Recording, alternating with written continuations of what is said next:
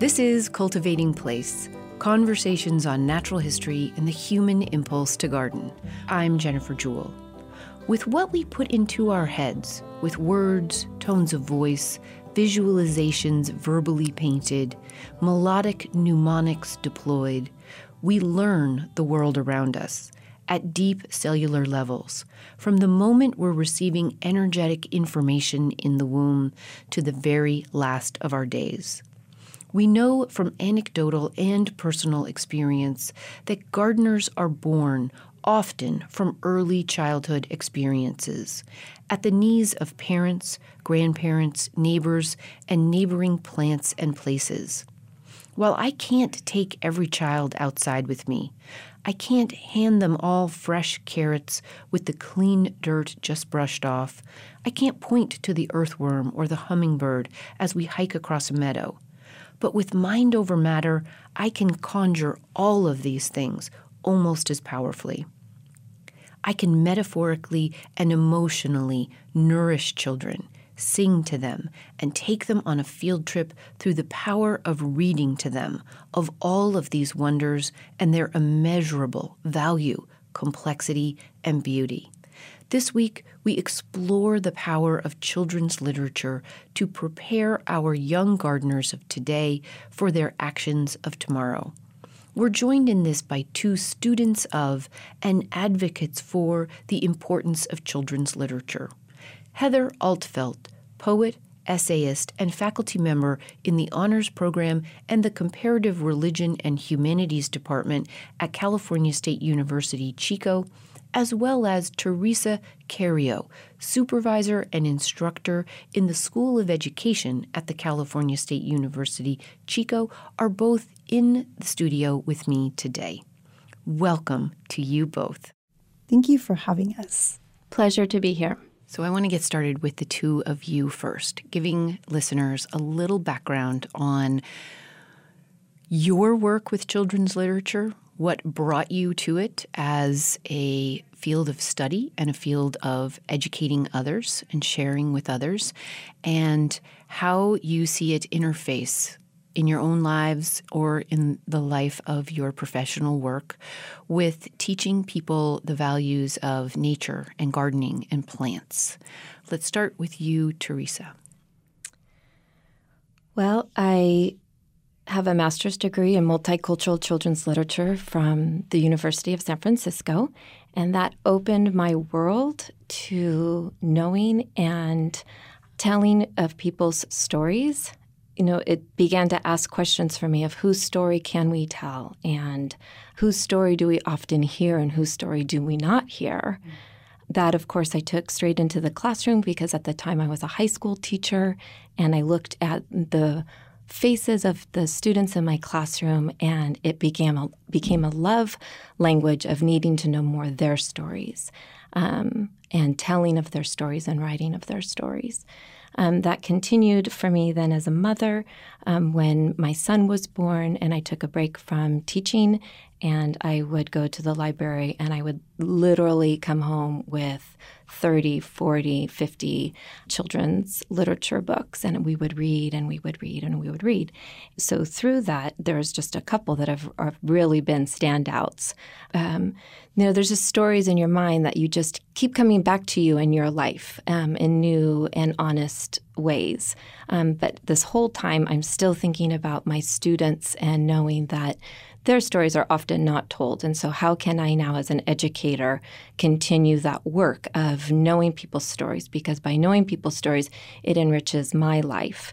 And then, of course, being connected to each other can be very rich. And the stories that I brought today have this connection to earth and observing, being honest, and growing together.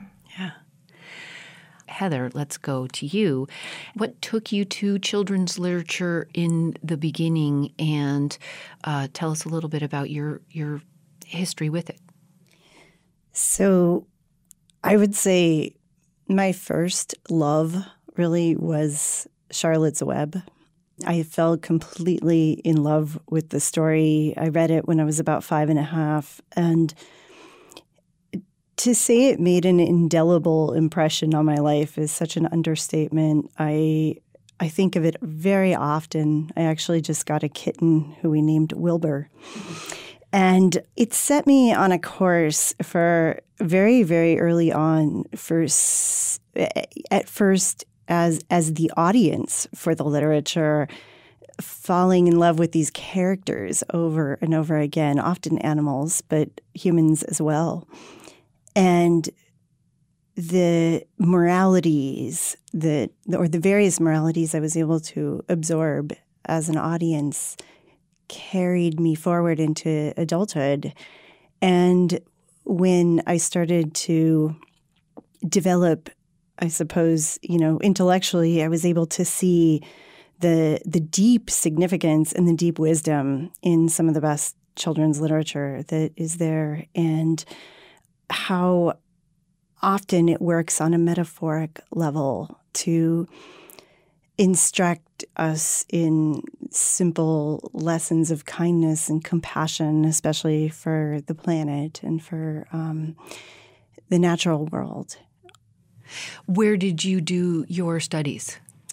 I studied at Columbia University anthropology and writing, and actually I wrote my entrance essay on Charlotte's Web, which was kind of a funny, you get those questions on the essay exams at Columbia, and it's like, tell us about a book that has been meaningful to you. And, I'm sure lots of people use the second volume of Proust or something to show off. And I used Charlotte's Web because that really was the book that still continued to speak to me, especially in matters of the acceptance of death and very, very difficult things to think about and talk about with children.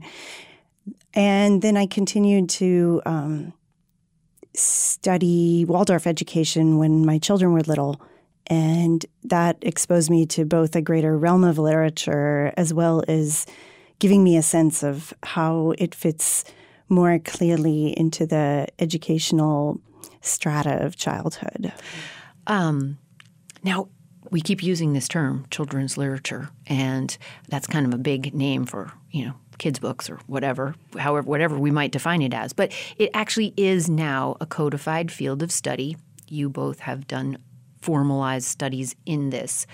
Let's define our terms a little bit. And why don't we start with you, Heather, and give us a little bit of a definition of what do we mean when we say children's literature? And then we'll talk, the three of us, about the different subsets within that bigger umbrella. So, yeah, this is a really interesting question, and it's one that when I've taught my class, the literature of the child at Chico State, I've addressed it the first day of class, and we continue to talk about it. And what I think of, there are about 5,000 children's books published every year, but that doesn't make all of them particularly literary. Many of them are books that have been written as addendums for marketing children's television shows. And so when I think about literature, I think about works that have the ability to reveal the conscious mind of the child and speak to their anxieties, speak to their fears, their obsessions, their preoccupations, and to do so well. That the language is beautiful, that there's an aesthetic component to the production that reveals to the child a certain sense that they're not less than the adult world. Yeah. And I think also with respect to language, some of the best children's writers, and I see you've brought First Tomato by Rosemary Wells, a book I could talk about forever. The attention to the musicality of language, to the rhythm, to the metrics even of the line. As a poet, I think those are really important, and they have an effect on children for years. Yeah, for a lifetime. Yes, I agree wholeheartedly, because the literature that you read are things that really stay in your heart for a long time. They're stories that you can read over and over and over again with multifaceted ways that you can grow and think about and challenge yourself and cultivate yourself, that you just hold on to. And I think from the multicultural children's perspective, it really goes into that idea of how can we learn from each other, who is writing stories, and, do we have the right to tell somebody else's story? And so, honoring your people, honoring the place of where you live, how you're connected to land and your environment, and how you can grow from there. So that was a richness for me of learning to know other people's stories that maybe I hadn't always been familiar with in my life. Though they were also very rich stories, it's always wonderful to know other stories. Yeah. And I think as our culture right now, in the kind of collective consciousness and more openly, are grappling with issues of what it is to be a multicultural culture, really, truly, representatively. We see some of this coming out in our children's lit and the evaluation or criticism of it. Age-old, beloved children's writers are coming under some probably well-deserved scrutiny for the ways in which their work perpetuated or were complicit in a cultural narrative that persisted or allowed exclusion to persist. Whether they intended that or not, that right there speaks to the power of children's literature to carry a narrative.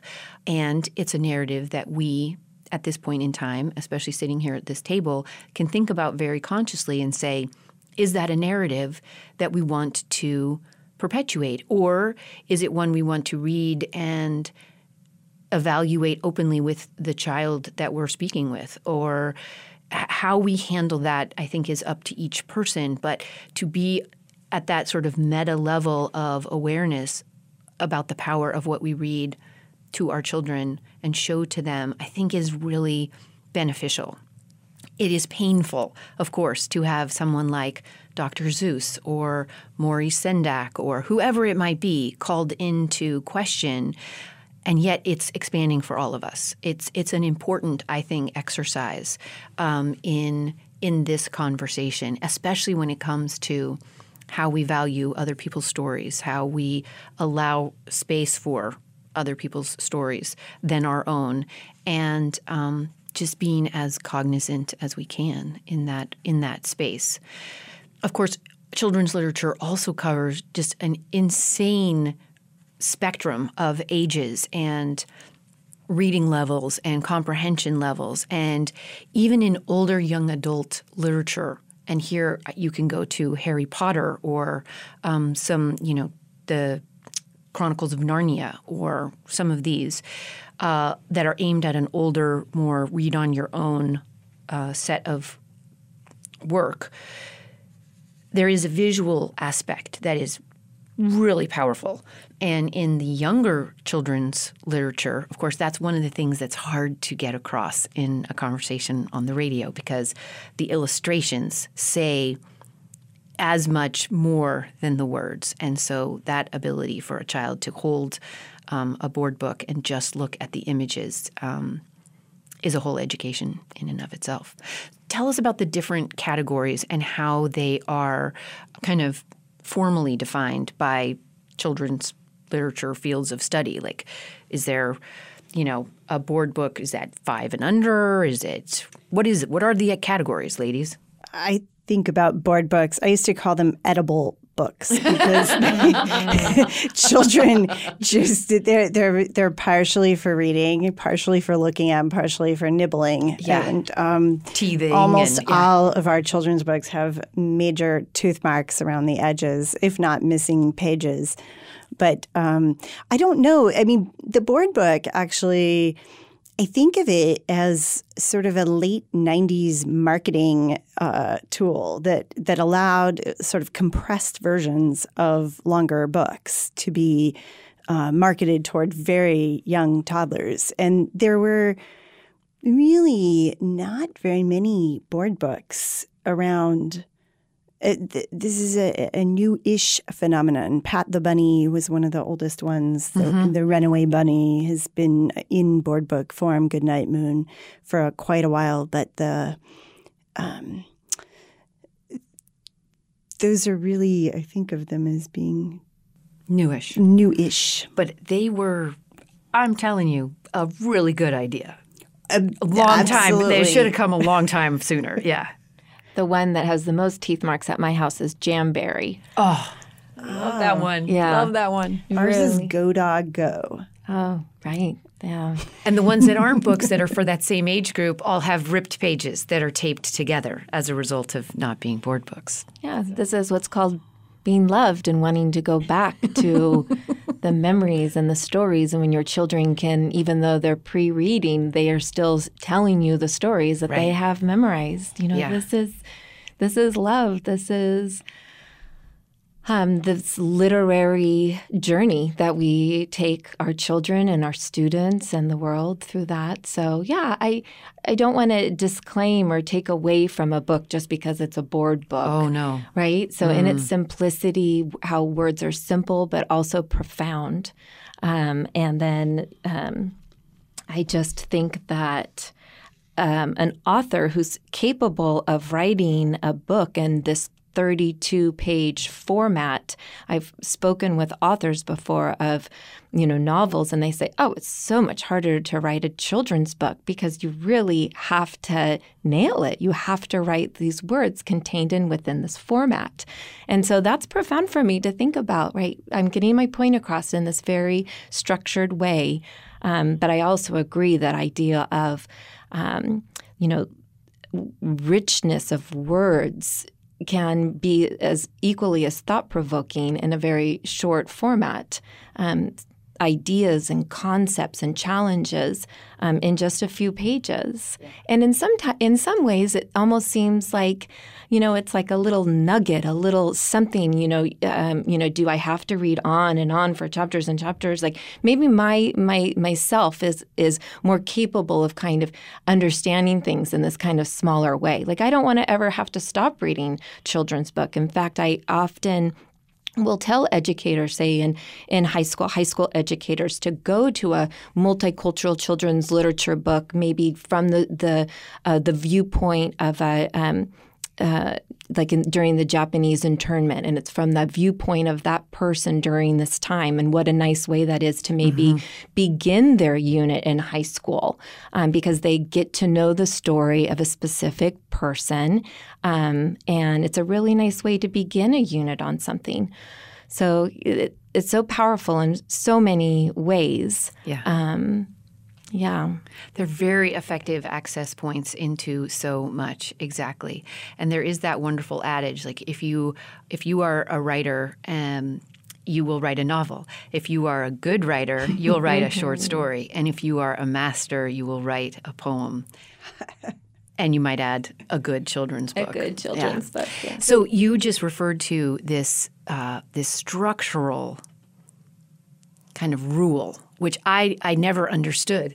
Having read 1 million children's stories to my daughters, I never knew that there was like a page limit or a word limit, but there are some requirements isn't the right word, but there are some form parameters that fall here.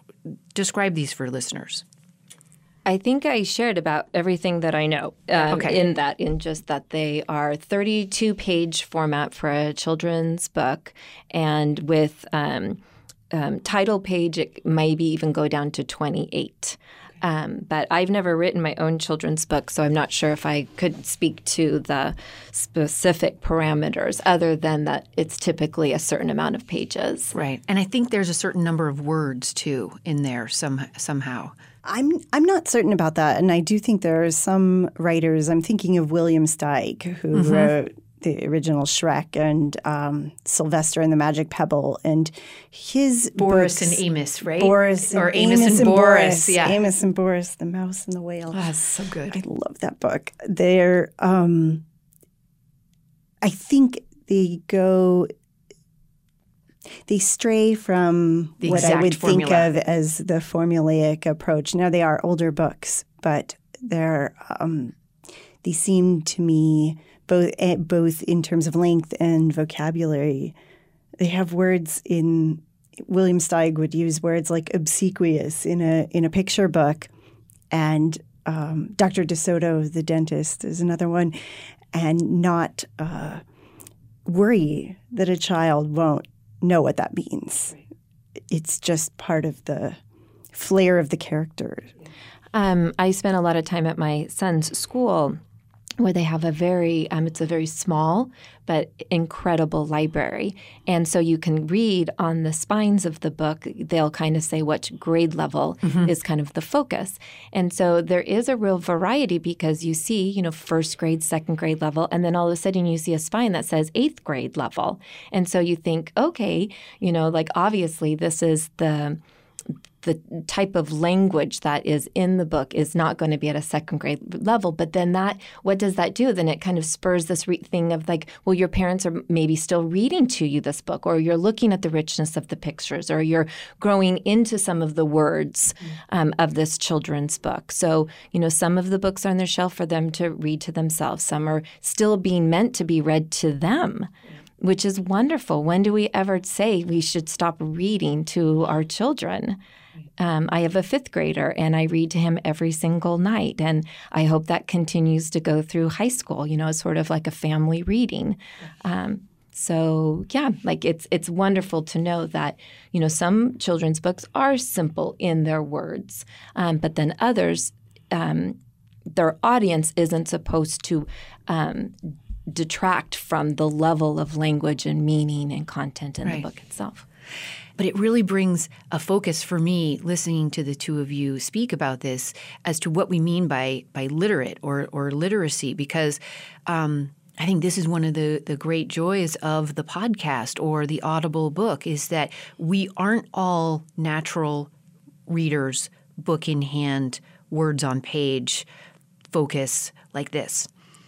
But the power of oral history and oral storytelling is just so human, and it goes, from that womb image to the deathbed, and everybody responds to it. And anyone having the auditory experience. Yes, having a book read to them from a digital, platform will tell you that so much of the power of that book is in the person reading it. I'm Jennifer Jewell, and this is Cultivating Place. This week, as we prepare to leave behind a year, a season, and a decade, and step across the threshold to the next, we are exploring the power of excellent children's literature to grow the next generation of land stewards and gardeners among us.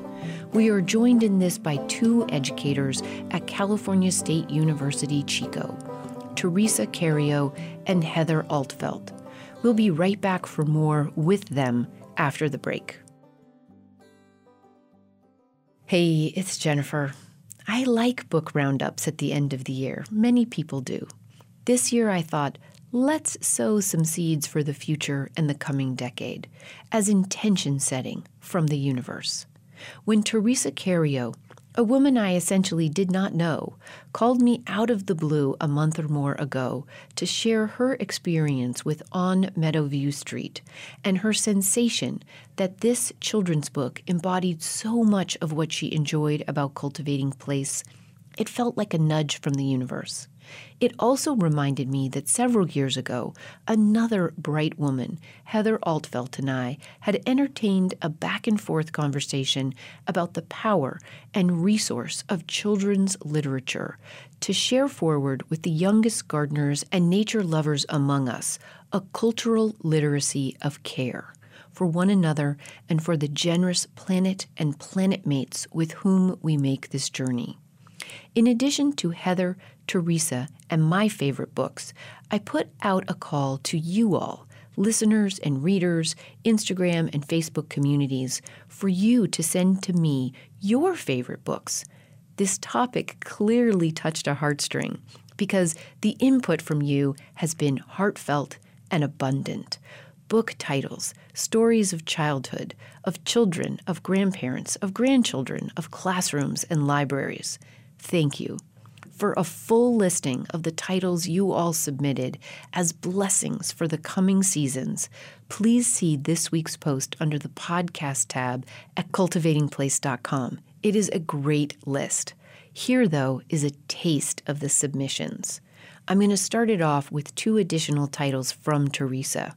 Wish Tree by Catherine Applegate, published in 2017, and Seed Folks by Paul Fleischman, published in 1997. The folks at Soulfire Farm in upstate New York sent us in the direction of Medium.com to find some of their suggestions. Medium.com's Embrace Race recommendations include titles such as All the World, written by Liz Garton Scanlon, illustrated by Marla Frazee, and recommended for ages 2 to 5. The book is described as following a circle of family and friends through the course of a day from morning until night. This book affirms the importance of all things great and small in our world, from the tiniest shell on the beach to the warmth of family connections to the widest sunset sky. They also recommend Girl of Mine, written by Jabari Asim, illustrated by Luen Pham, recommended for ages 1 to 3. This book is described this way. As Daddy cradles his baby girl, she is suddenly whisked away on a fantastical adventure, swinging above lush floral gardens under the golden moonlight. This sweet text, inspired by Rockabye Baby, will whisk little ones off to peaceful slumber. Also, another recommendation is A Different Pond, written by Bao Phi and illustrated by Tai Bui, a 2018 Caldecott honor book that Kirkus Review calls a must-read for our times. A Different Pond is an unforgettable story about a simple event in a long-ago fishing trip. Wendy Kian Spray, writer of The Chinese Kitchen Garden, suggested a book that she loves, entitled The Empty Pot, written by Demi. Lynn Richards wrote in with her favorite book being My Side of the Mountain by Jean Craig George. Tenley Nelson, living on a 1-acre mini farm in rural Alaska, shared Oxcart Man, written by Donald Hall and illustrated by Barbara Cooney. She also recommended Miss Rumphius, written and illustrated both by Barbara Cooney. She writes, Oxcart Man is my all-time favorite, and I have to agree with her. Oxcart Man is one of my favorites, too.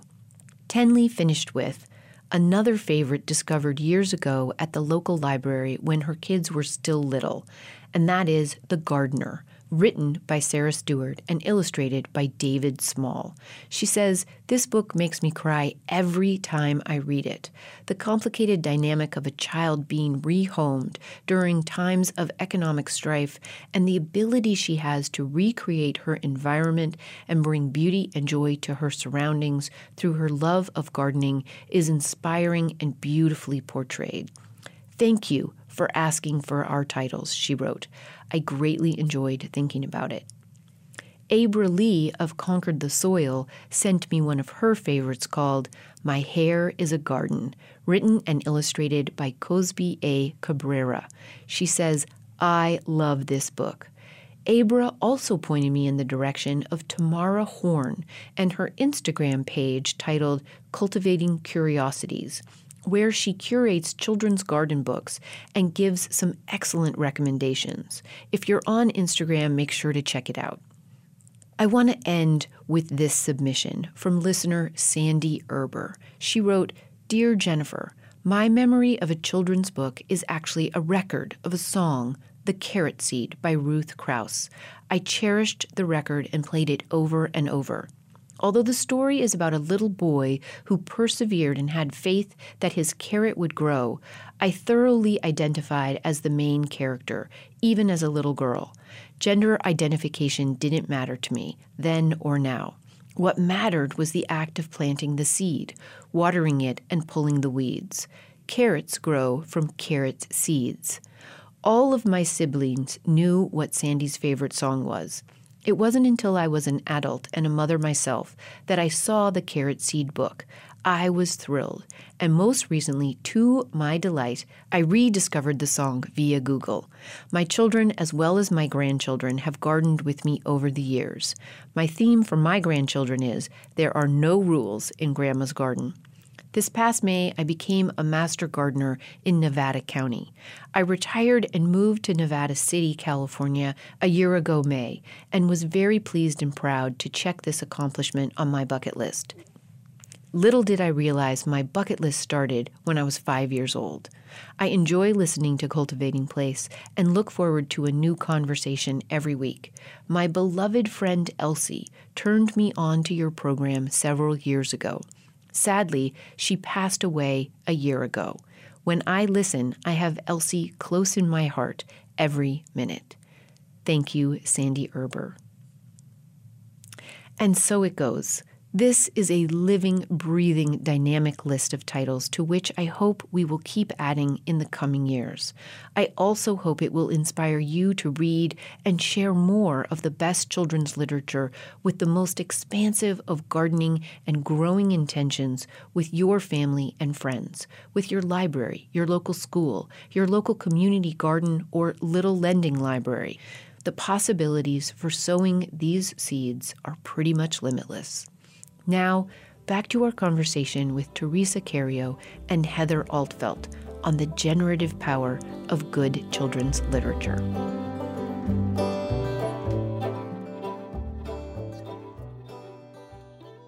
This is Cultivating Place, conversations on natural history and the human impulse to garden.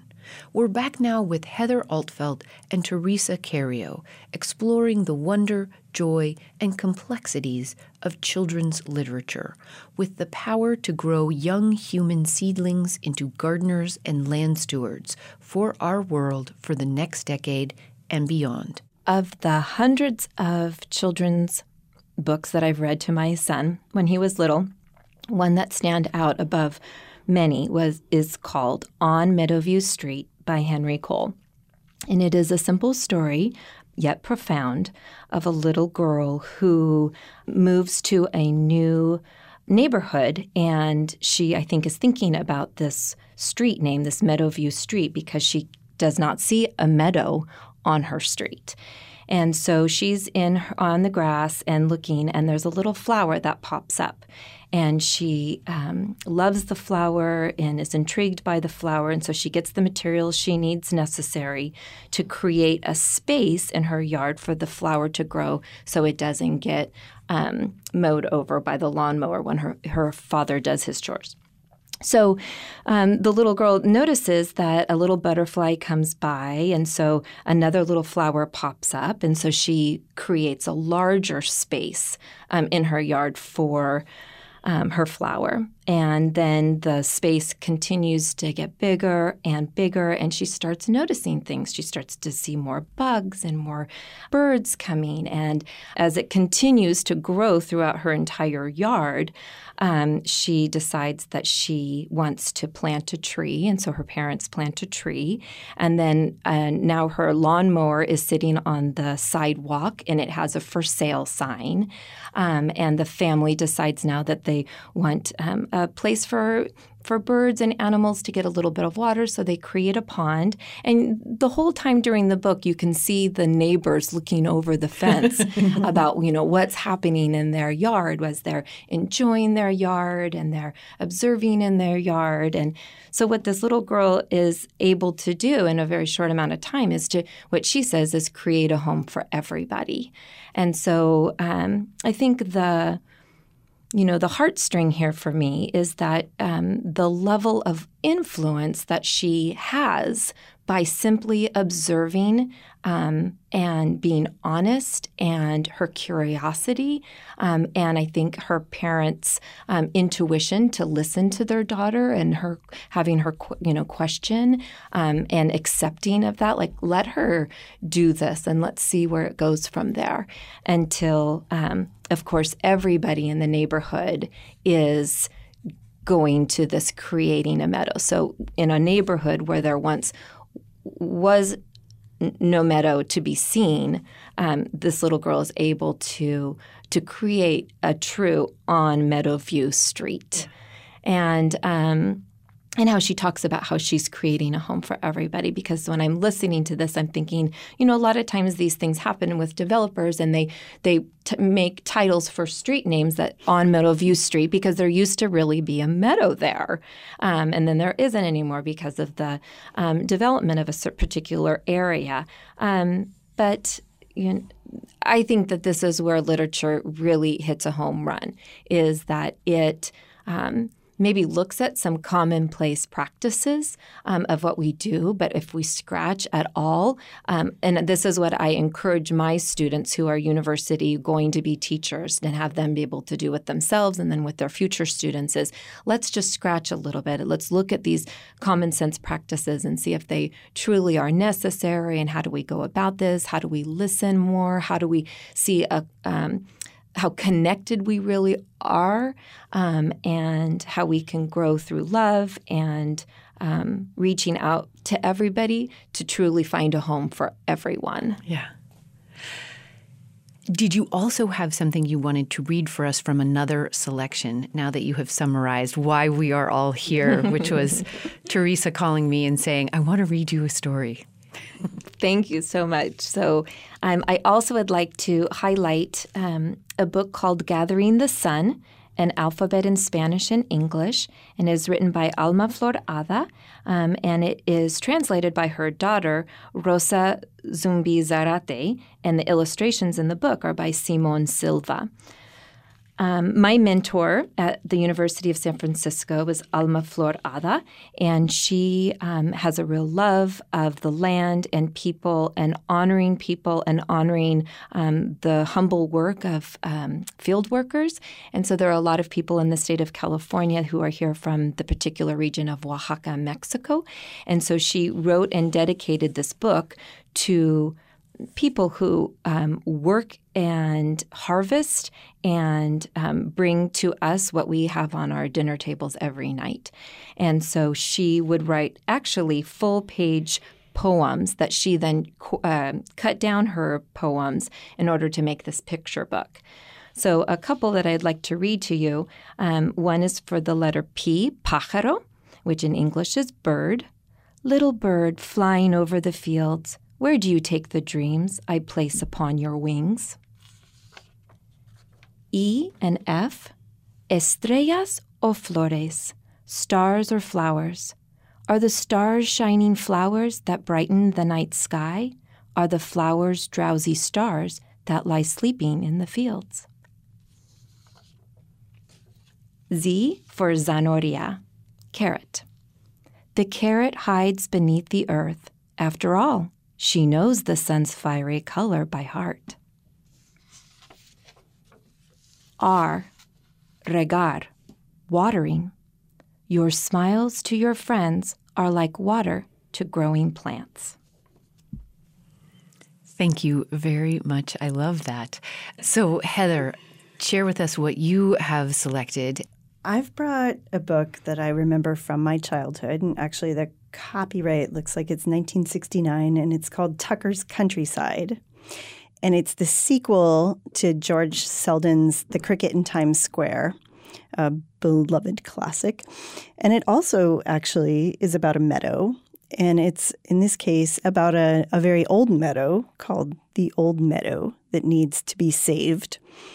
And just a bit of background about the book, Chester the cricket from Times Square has returned to his homeland in Connecticut and realizes that the meadow in which he and all of his beloved friends have lived for many, many years, is about to be destroyed by developers who want to put up houses and apartments. So he sends a bird, John, down to New York City, Times Square, to pick up Tucker Mouse and Harry Cat, who were the beloved friends of Chester Cricket. So I'm going to read two little sections, if that's all right. In this first section, the cricket, they've just arrived in Connecticut at the meadow, and the cricket is explaining what's going on. The cricket shook his head. It's something very serious. Come on, I'll show you. It's almost sunrise. You'll be able to see. He jumped out the opening of the stump and then on top of it. Harry and Tucker scrambled after him. Above them, a pale lavender light, the color of lilacs, seemed to lift the sky upward. The heavens stood high. Now look all around, said Chester, all around the meadow, and tell me what you see. Tucker and Harry did as they were told. They could see the flat, grassy land around Chester's stump and further off the woodsy part where the meadow began, and still farther toward the west, a ridge of hills that were also covered with trees. Here and there, through the brush, through the reeds, they caught a glitter of the brook in its course. In the dawn, the meadow looked so fresh, and everything in it, that it seemed as if it had just been created yesterday. Beautiful, said Harry Cat. But look outside the meadow, said Chester.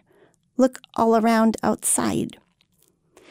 Everywhere, on all sides, beyond the hills, beyond the woodsy parts, there were houses. To the east, where the sun was just coming up, 2 new ones were being built. I only see houses, said Harry Cat. That's just it, said Chester. Houses. Tucker Mouse scratched his head. I don't get it, Chester. What's wrong with houses? It's too long to go into now, said the cricket. I'll explain when we wake up. So later on in the book, after racking their brains for most of the summer, this is what transpires. Like a wind, word spread through the meadow that the mouse from New York had a plan. From all quarters, animals streamed toward Simon's Pool. By noon, a great crowd had collected around the log where the little turtle sunned himself. He was lying there now, waiting like the others to hear what Tucker had to say. The mouse jumped up on the log beside him and looked over at the upturned, expectant faces. Friends and meadow dwellers, he began, as you know, the ripping up of your home has already begun. A groan went up from the assembly. Those humans should have known better, said Tucker. But just this morning, I came down with an idea that still might work. Hooray! Came a cry from the section where the sundry field mice were sitting. Save the hoorays until we're safe, said Tucker. He went on to explain what happened. And so he tells them this plan, which involves actually sort of forging the site as an old site that can't be damaged because it would be taking it out of its historic place. So the mouse says, if we could get the human beings believing that the old meadow was the location of the Joseph Headley homestead and farm, my guess is they won't dare wreck a place of such... His voice became very grand and important. Such historical significance. We just have to fool those stupid human beings. How about it? What do you think? The animals all looked at each other, testing the idea in their minds. Then a few began to smile, and a few more began to laugh. A wave of excitement and enthusiasm broke over them. To fool the human beings would be a game, as well as a means of saving the old meadow. Tucker, said Chester Cricket, excuse me for interrupting you, but even if we can do it, wouldn't it be sort of, well, like a lie? Ah, Chester, Tucker shouted, you're so honorable, it's disgusting. Here, the human beings are about to ruin your home, everybody's home, and you're worried about telling a little lie? The only other thing I can think of is to wait till Monday morning and have all of us who have teeth big enough to go out there and attack the workmen. We might get the town believing the meadow is full of rabid rodents, but they'd probably come out here and exterminate us anyway. Chester, said Harry Cat, just keep telling yourself it's not a lie. It's a benign deception for everyone's good. I'm Jennifer Jewell, and this is Cultivating Place. Teresa Cario and Heather Altfelt are both university-level educators, creative writers, thinkers, mothers, and lovers of good children's literature that grows us all. We'll be right back for more with them after the break.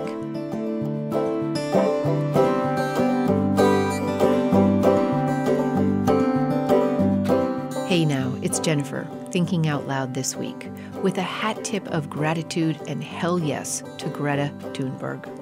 A reminder that excellent children's literature, enlightening and informing the natural and cultural literacy of our world, can also be found through some of the esteemed awards in this field.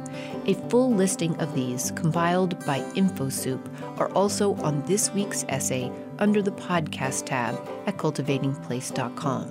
But some of the most important of these awards include the Caldecott Medal, which honors the artist of the most distinguished American picture book for children, the Newbery Medal, which honors the author of the most distinguished contribution to American literature for children, the Batchelder Award, given to an American publisher for a children's book published outside the United States and subsequently translated into English, the Coretta Scott King Award, recognizing an African-American author and illustrator of outstanding books for children, and the Baldprey Medal, which honors a Latino or Latina illustrator and author whose works best portray, affirm, and celebrate the Latino cultural experience in an outstanding work of literature for children and youth. Finally, FirstNations.org also has a recommended children's literature reading list, including works by people of Native American and Indigenous descent. Make sure to check that out. Finally, if you're not familiar with the work of Maria Popova of BrainPickings.org, she does an annual roundup of children's literature generally, and it's always a treat. She personally rereads The Little Prince every year as a ritual of meaning and memory. You can find links to her past year's lists in this week's post as well. She says, quote, "Once a year, every year, I reread The Little Prince and manage to find in it new layers of loveliness and wisdom each time. Always seemingly written to allay whatever my greatest struggle at the moment might be. It is a special book, yes, but it is not singular in being a testament to something I have long believed, that great children's books transcend both age and time. They are exquisite distillations of philosophies for living, addressing in the language of children, which is the language of absolute sincerity, so countercultural in our age of cynicism. The deepest, most eternal truths about what it means to live a meaningful, beautiful, inspired, and noble life." And I would add, for my list, in the garden and on the trail, with our plant and wildlife friends and family. Here is to sowing many more seeds in 2020. Now, back to our conversation with Heather Altfelt and Teresa Cario on the generative power of good children's literature for nature and garden literacy.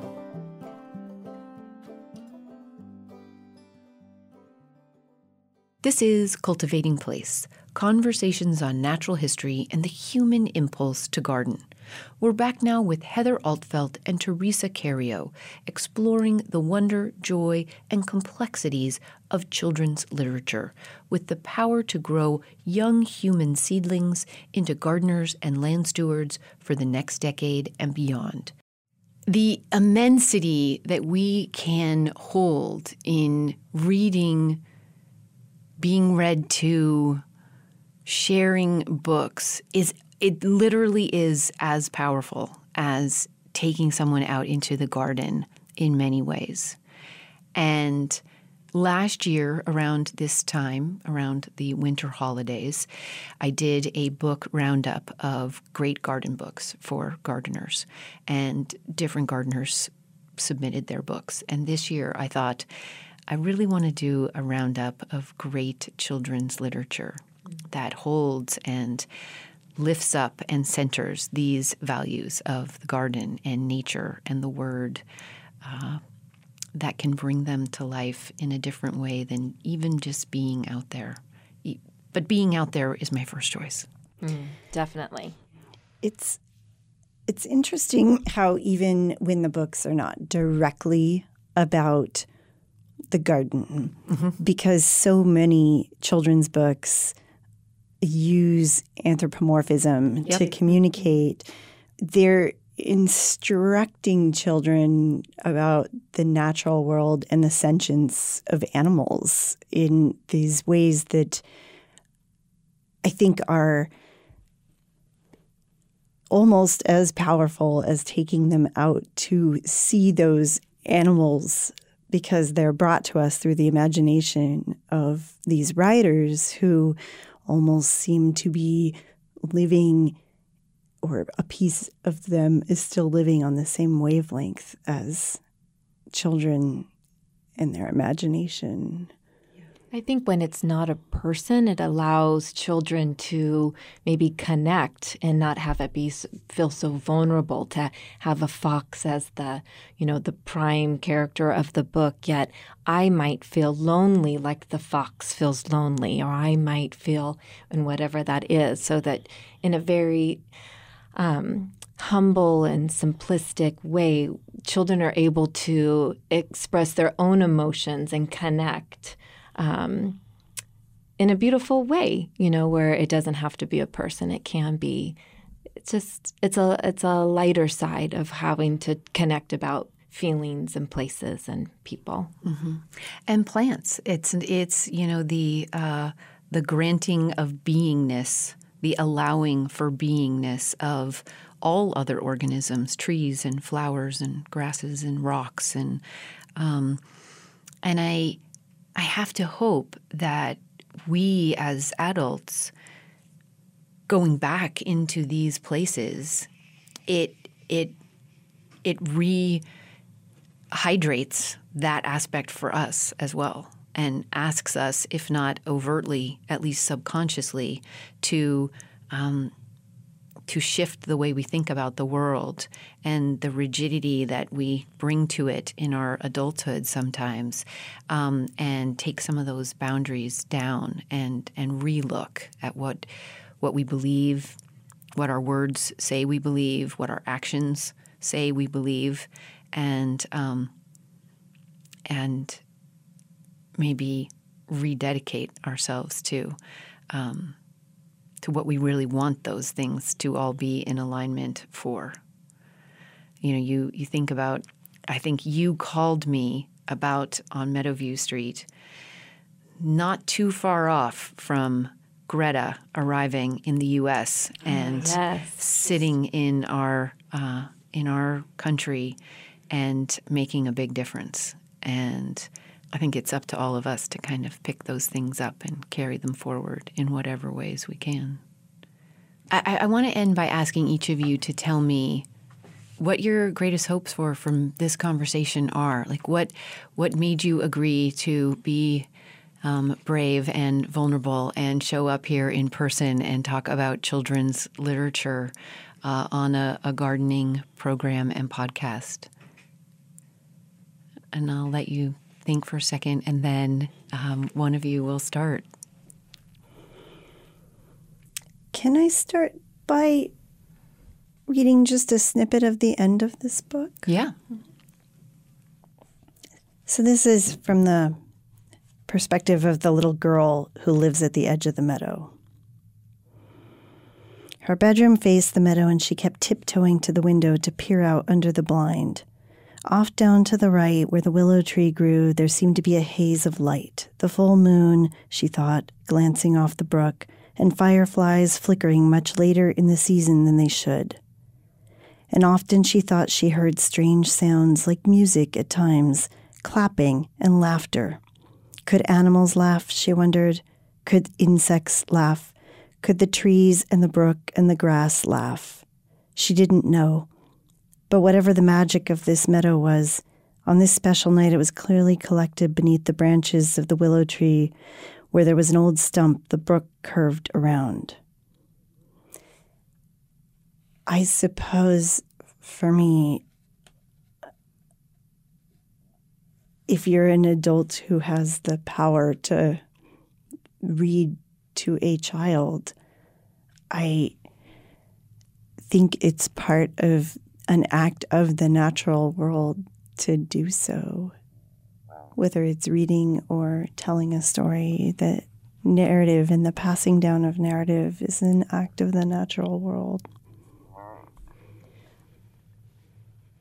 I so often are looking for more connections to hope in the world.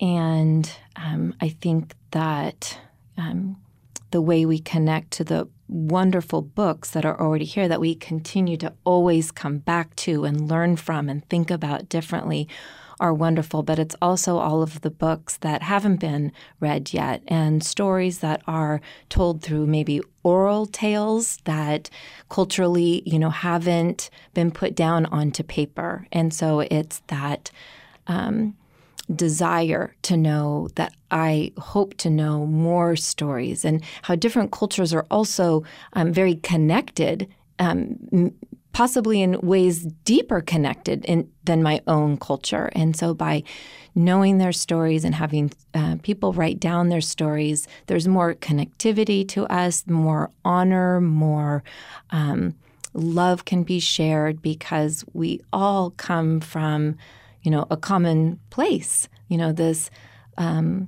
common place. And hope is just, words away, if that's through a poem or through a short story or through a children's book. And then what a wonderful thing to be sitting next to a person you love and be able to read and then even begin a dialogue or people memorizing words of stories. I feel like it is an honor to read other people's stories and learn from their stories, learn from children, learn alongside children, children being, very young children, school-age children to adult children. It can be a beautiful and powerful thing that I am so glad to be a part of. Yeah. Thank you both very much for being guests today. It's been a real honor and pleasure to be here with you talking about this subject. Thank you for having us. It's wonderful. Thank you for cultivating this in us to then share.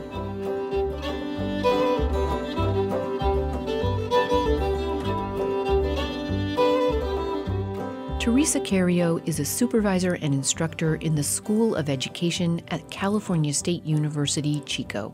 She received her Master of Arts in Multicultural Literature for Children and Young Adults from the University of San Francisco.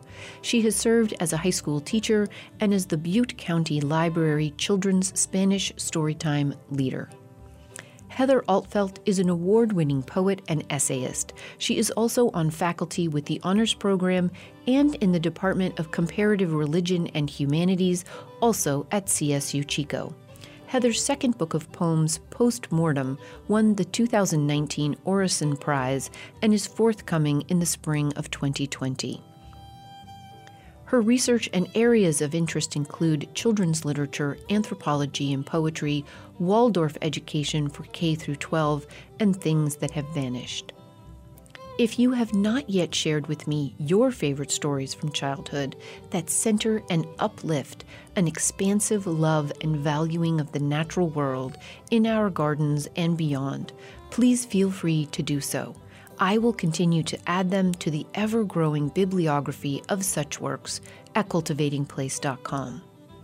Join us again next year as we welcome the new year and the new decade by considering the lilies with JoJo Clark, outdoor educator and lover of lilies, especially the native lilies of the western United States.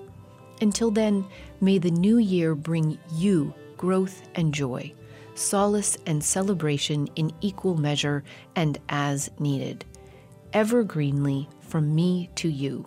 There are so many ways people engage in and grow from the cultivation of their places. Cultivating Place is a listener-supported co-production of North State Public Radio. Over at cultivatingplace.com this week, there's a fabulous list of children's literature titles and art you will not want to miss as you set your intentions, direction, and joy for all that you will grow and manifest in 2020. Together, we grow each other.